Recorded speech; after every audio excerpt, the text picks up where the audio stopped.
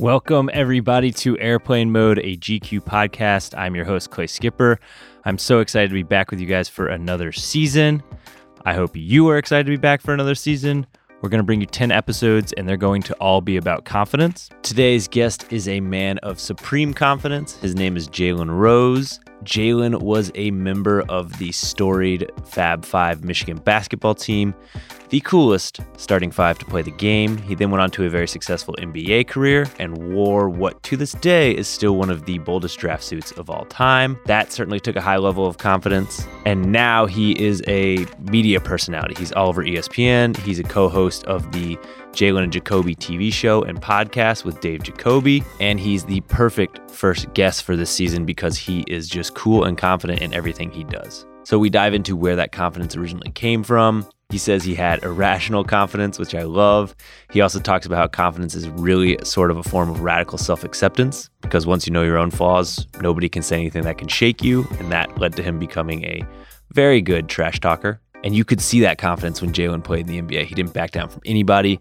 And you still see that confidence now, even on TV or on radio or on podcasts. He's just always collected, always feels like nothing's going to shake him. He's unflappable. So no matter what sort of self-doubt you're struggling with, listen to Jalen talk about his own confidence story. I think will lend you some of that confidence. It's like a contact high. Just being around him, you feel more confident too. So hope you guys enjoy this episode and leave feeling as confident as I did. Jalen Rose, welcome to the podcast. What up, though? Thank you very much for having me. I appreciate the love. I'm outranked here. You are the podcast veteran in the room. Going on 9 years. Blame Bill Simmons. Blame John Skipper. Because I went to both of those individuals who I love dearly, who have done so very much for me personally, professionally. And I was like, hey, I see that ESPN is going to have a subsidiary called Grantland coming soon. You know how the ESPYs parties work. You out to champagne and campaign, but you also out to politic a little bit if you can. So, hey, would you guys consider giving me a podcast on that new forum? They're like, all right, Jalen, whatever type of thing. And so I wanted to make an impression with both of them. So this was like a Saturday night. And so I pitched them the idea about a podcast, and I wanted to show I was serious. So on Monday morning, I emailed both of them at 9 a.m. Wow. Faithful soldier, and set up meetings, really productive and powerful individuals. It's hard to finally get them in a room to sit down for a meeting. So once it happened a couple of months later, we're in the room. Bill brings another guy with him. We're talking about the podcast. They're going back and forth. They say, so who you want to do it with? And the other guy, his name is David. I was like, I want to do it with you. His last name is Jacoby. We've been doing a show 8 years since. That's unbelievable. And a lot of people don't know beyond that. And I'll say this because, I'm a happily married man and I'm retired from the scene. We actually first met each other in Atlanta at Strokers, the adult entertainment establishment. Oh, wow. That's quite a euphemism there. So I feel like you've always had that sort of enterprising mentality. I mean, you were still in the league when you first started doing media stuff, correct? Right? And is that something you have always had, like going back to high school and childhood? So I always felt that I had irrational confidence. You couldn't look in the mirror and tell me I didn't see Michael Jordan or Magic Johnson. Like I saw those guys when I looked in the mirror. Just when I walked away from the mirror, I wasn't them anymore. And so I always felt that. And when I knew that my career was about to end, I was fortunate enough from 2002 to 2007, while I was still playing in the league, I was able to work for initially BET Mad Sports. I pitched them my idea, worked the NBA Finals. It was Nets and Lakers. Yeah. How about that? New Jersey Nets. Wow. Jason Kidd. How about that? I pitched them my idea about working the finals. You guys don't have to do nothing. I live in LA. I got a spot. I'll get access. I have a credential. Just send a camera. Cut it, edit, spiced it. They liked it. They played it. BET Mad Sports. You were on the Bulls at this time? I was on the Bulls. Yeah, okay. Got traded there in February. They had 9 wins in February. Not good when the season starts in November. 9 wins. I'm like, we're not going to the playoffs. It's not happening. So let me fall back on my mass communications work that I did at U of M. Did the irrational confidence, which I want to dig further into, but did that carry over to media? Like, did you have the same confidence doing media that you had on absolutely. the court? Really? If you want to do this for a living, the one thing you have to do is be sure about what you say, who you are, and what your belief system. Interesting. And so while I was in the league, I got a chance to test this out because I was still a 20-plus point scorer. Yeah. But also working in the media. So imagine playing against guys and or being coached by guys that you're criticizing in the media. Mm-hmm. So I had so many guys like, oh, how you going to say that about me, dog? You know, whatever. You know, you selling out. You ain't keeping it real. You know, you ain't seeing it the way you should as a player. I'm like, dog, you had 6 points and you had 5 turnovers. Like, box score doesn't lie, right? Like, I remember sending people box scores. That's how I started, like, my first 4 or 5 years. Like, I almost tried to defend myself to the people that I was having opinions about. And then I realized something. As long as people know that you're unbiased and you don't have an agenda and it's not personal, they'll be okay with it. And that's how I approach it. I want to go into the irrational confidence bit. Okay. I have a lot of questions about that. Okay. Where does that come from? Like, was that just innate? Is that something you learned? Like, what's your first memory of having that irrational confidence? My first memory of having irrational confidence was that I learned that sometimes your critics are accurate. So when you grow up without, I'm from the inner city of Detroit, single parent home. There was times in my life where we didn't have lights. There was times where we didn't have heat. There was times where we scrambled for our next meal. But when people are teasing you, who, by the way, their situations aren't much better, and they don't realize it. It just so happened that they got some new shoes today. That's the only difference, is that when people start to tease you about things that are true, you have to take it. So when people are like, oh, you're really skinny and you got patches in your pants, I want to punch the person. I want to argue with the person. And I want to, as we call it, cap or joan or debate with them about why they are wrong. It's like, I am broke. I do have patches in my pants. Like, I did pee in the bed till I was like in 3rd or 4th grade. You know, I do have bad skin. I do have bad teeth. Like, Huh. So I'm like, all right, I got something for y'all. All right. Yeah, I got patches in my pants, but you got 2 teeth in your mouth. You know, like that type. I need to defend myself. Yeah. When the last time you looked at your report card? Like, when the last time you been to school? Like that type of thing. So you realize that even though I'm not the best or even though I'm not perfect, I'm not going to allow people to destroy my self-esteem. I need to defend myself. That's really interesting, the idea of confidence almost as like radical self-acceptance. Yes. Okay, but so growing up, you probably, you were, I imagine, the best basketball player on the court all the way up until, and even probably still, in a lot of games at Michigan. So you ready for this? When we played organized, where everybody had to be eligible, then one of the, if not the best. But in the backyard, the park, the YMCA, in the street, I wasn't the best. Okay. What do you do, though? Like, how do you maintain the irrational confidence? The thing I'm getting at here is, like, I feel like I've talked to a lot of elite players, and they all say, if you don't think you're the best player on the court, then what are you doing? Yes. But, like, they have to know, going back to the box score, objectively, they're not the best. Like, does Dion Waiters really think he's the best player in the NBA? Yes. But how? So walk me through that. Well, I played, in the 13 years I was in the league, Hakeem Olajuwon won the first 2 championships. Well, that was like the mid-90s. Jordan came back, won 3 championships. Tim Duncan ended up winning 5. Shaq and Kobe won a few. These are all of the top players when I was in the league. They won all of the championships, basically. And so How am I going to sit in a locker room with a uniform on and some shoes laced up chasing my dream and don't feel like I'm about to go out here and score 30 on MJ? Like, I might as well not suit up or not play the game. Huh. And the rest of the world may feel like, yeah, you stink. You're no Scottie Pippen. But I'm like, tonight's going to be my night. You know? Yeah, I know Shaq is the most dominant big in his era. But what about this pick and roll up top, though? And that is really what carries you. It's the world may not believe in me, and clearly I'm not an all-time great.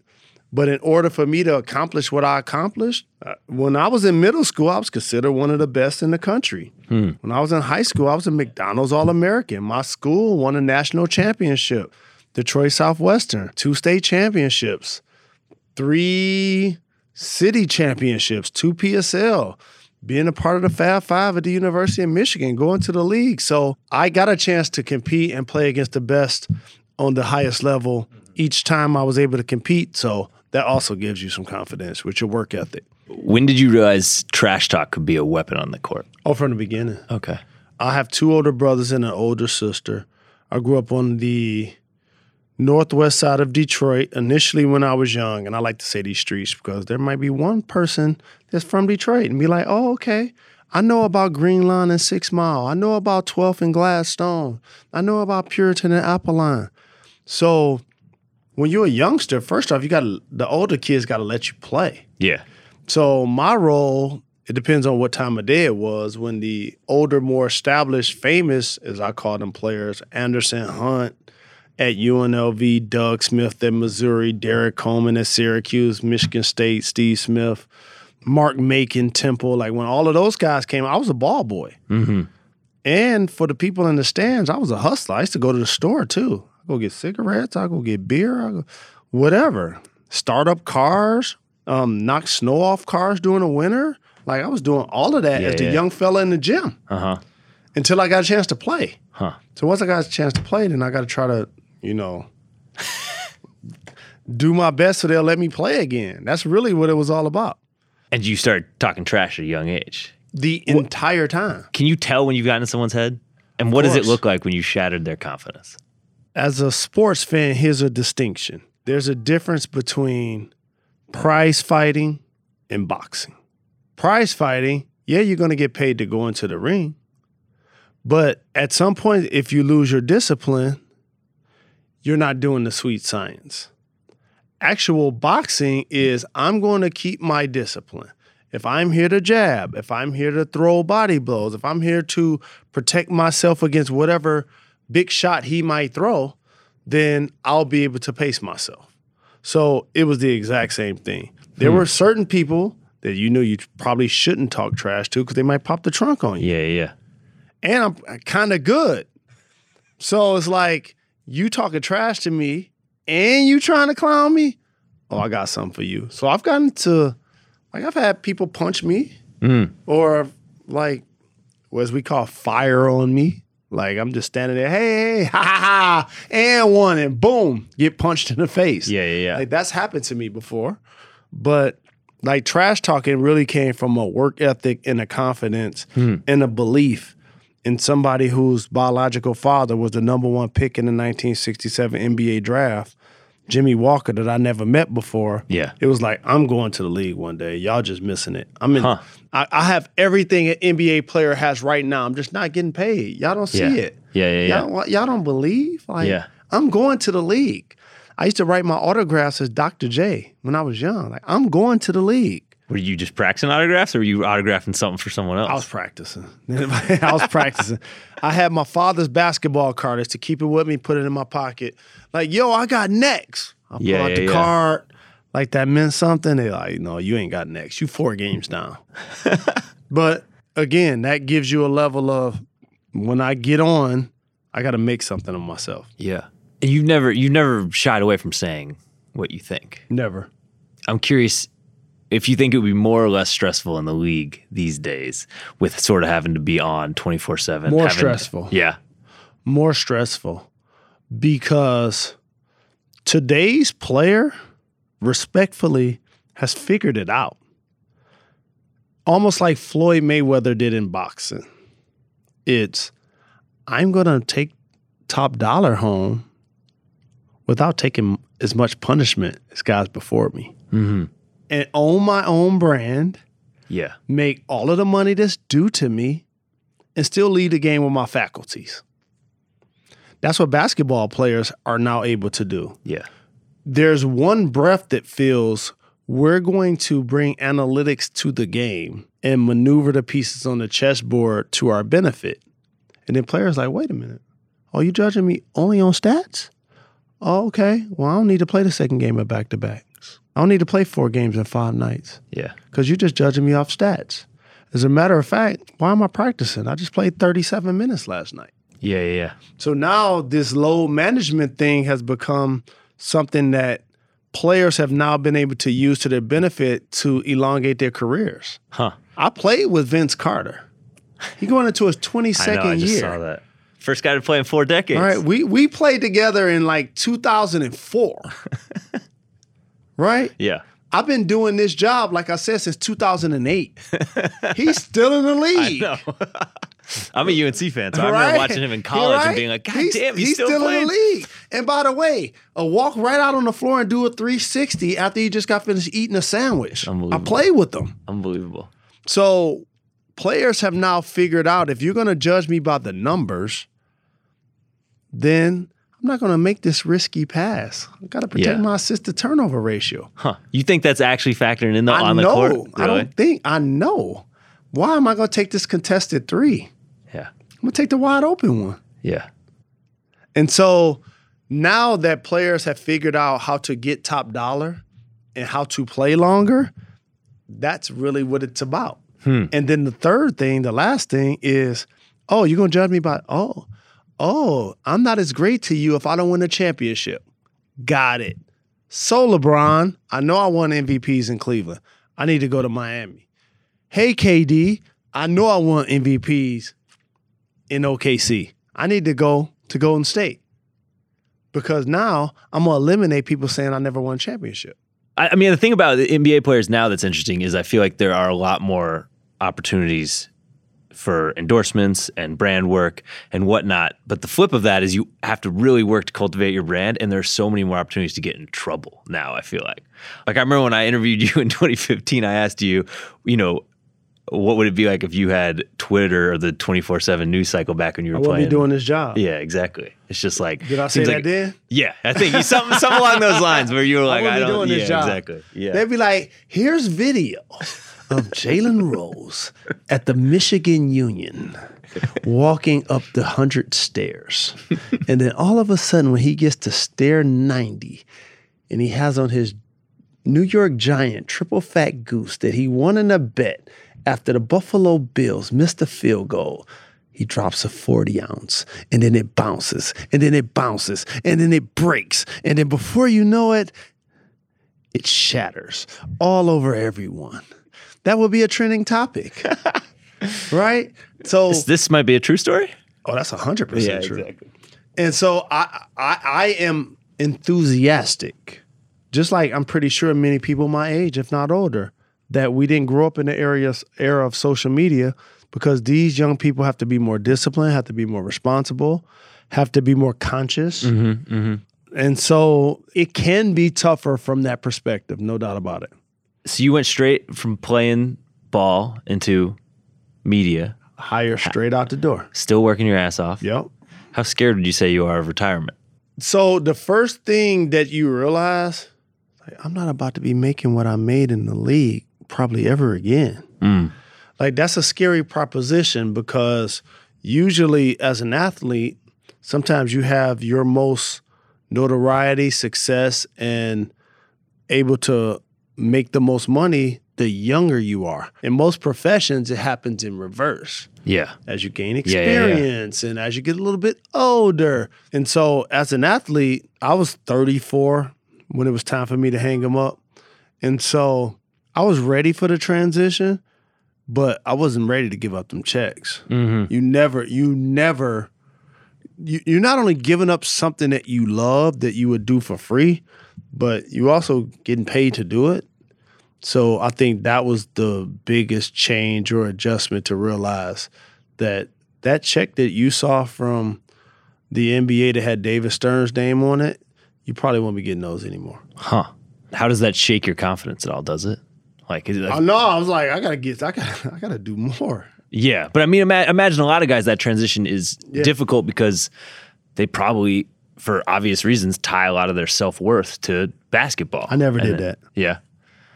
Because I probably shouldn't say this, but it'll probably encourage somebody else.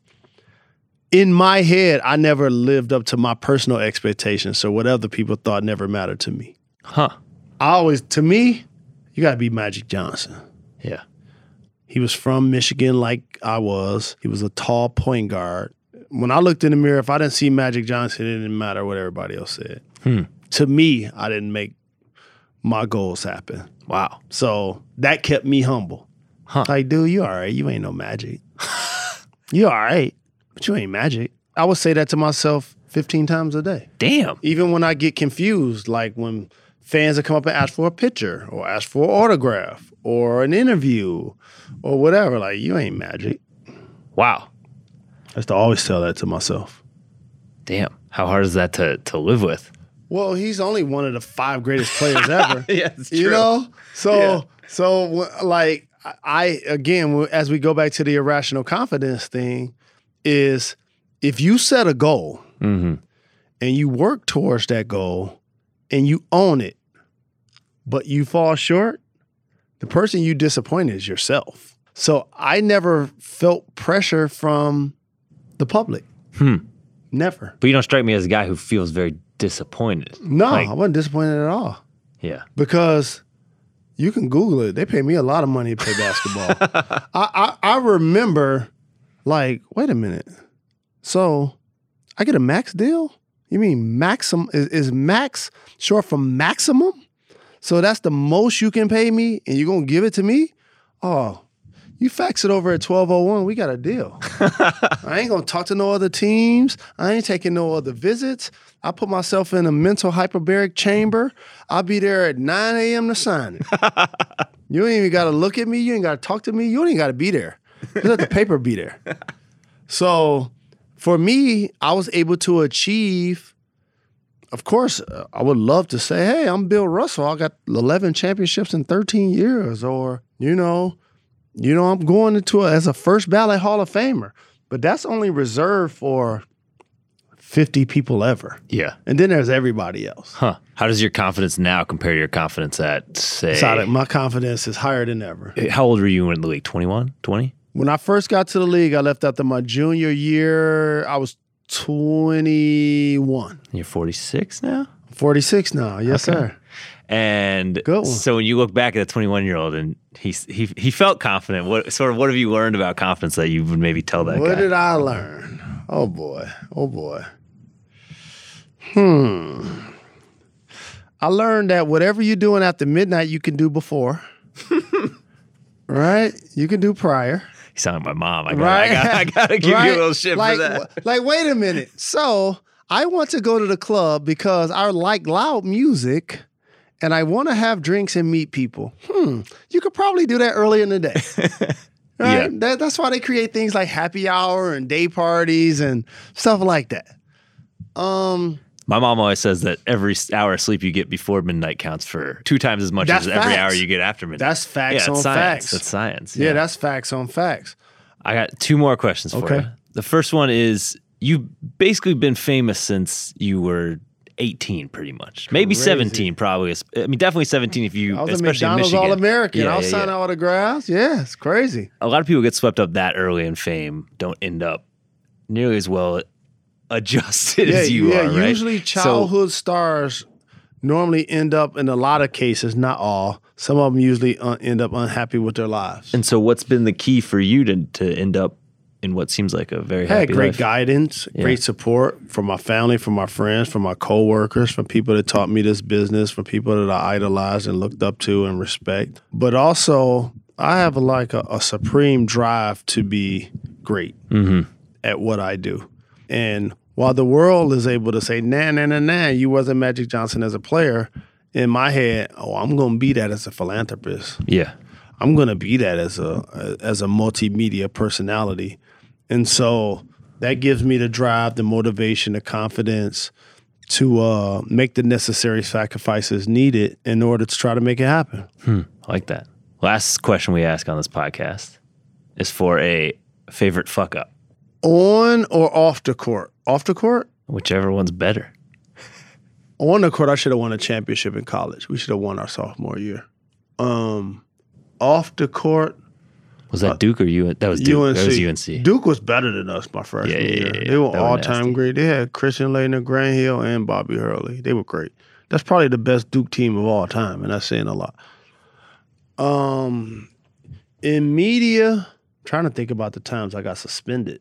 Well, so would you say that the UNC game was? Would you class? I mean, that would be the on-court fuck up. On court, yes, definitely, because a lot of people look back at that game and they look back toward C-Web timeout at the end of the game, and that was a blunder that you don't want an All-American to make. But when you're in the locker room as a teammate, everybody feels like, what could I have done better? Yeah. And for me, I felt like I had my worst game ever. I'll never forget sitting in the locker room like, have I ever played this bad? I said that to myself. And that's why I came back for my junior year.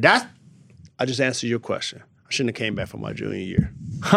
Okay. I should have went to the league. Yeah. We should have won, and I should have went to the league. How often do you think about that game? Not as often as people try to troll me. I don't. Yeah. It was 25 years ago. Yeah. Yeah, I don't think about it often. I thought maybe you'd go with the draft day suit. No, never. I mean, it's GQ. I had to bring it up. No. How confident were you in that suit when you wore it? Scale 1 to 10, how confident were you in that suit? 100. And how about this? So, hold on. If you're listening and you don't know what we're referring to, Google Jalen Rose draft suit.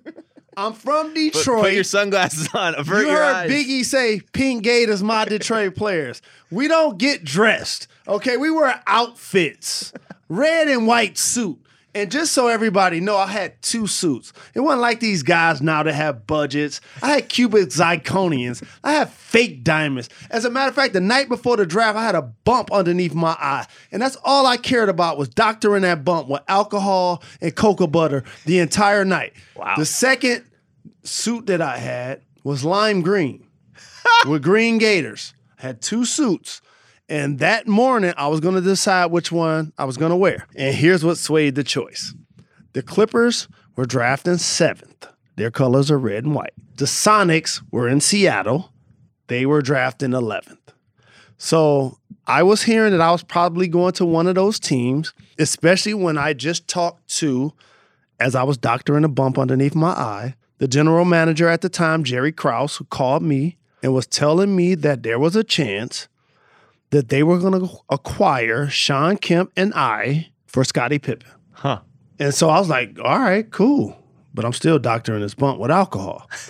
And so the next morning, since nothing happened, I convinced myself I was going to wear the suit of the team that was drafting highest.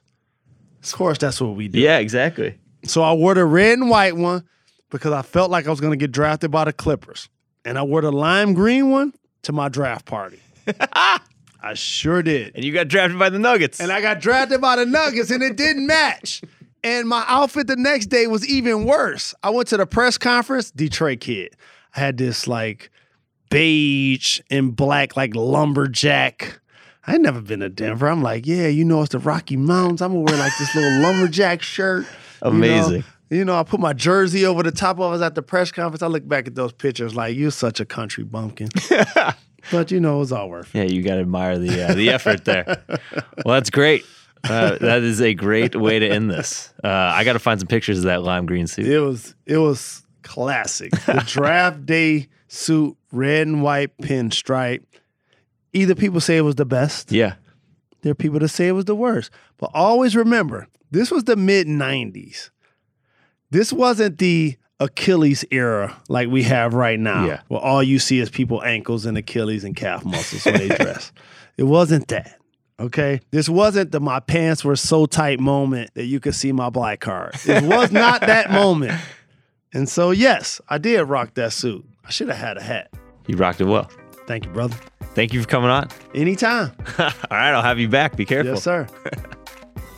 That's a wrap on today, but I'm excited. We are back. So we will be back next Tuesday with another conversation on confidence. Thank you to Jalen for coming on today. Thank you guys for listening. Thank you, as always, to our fearless producer, Jessamine Molly. Again, we'll be back next Tuesday. Tune in. Talk to you then.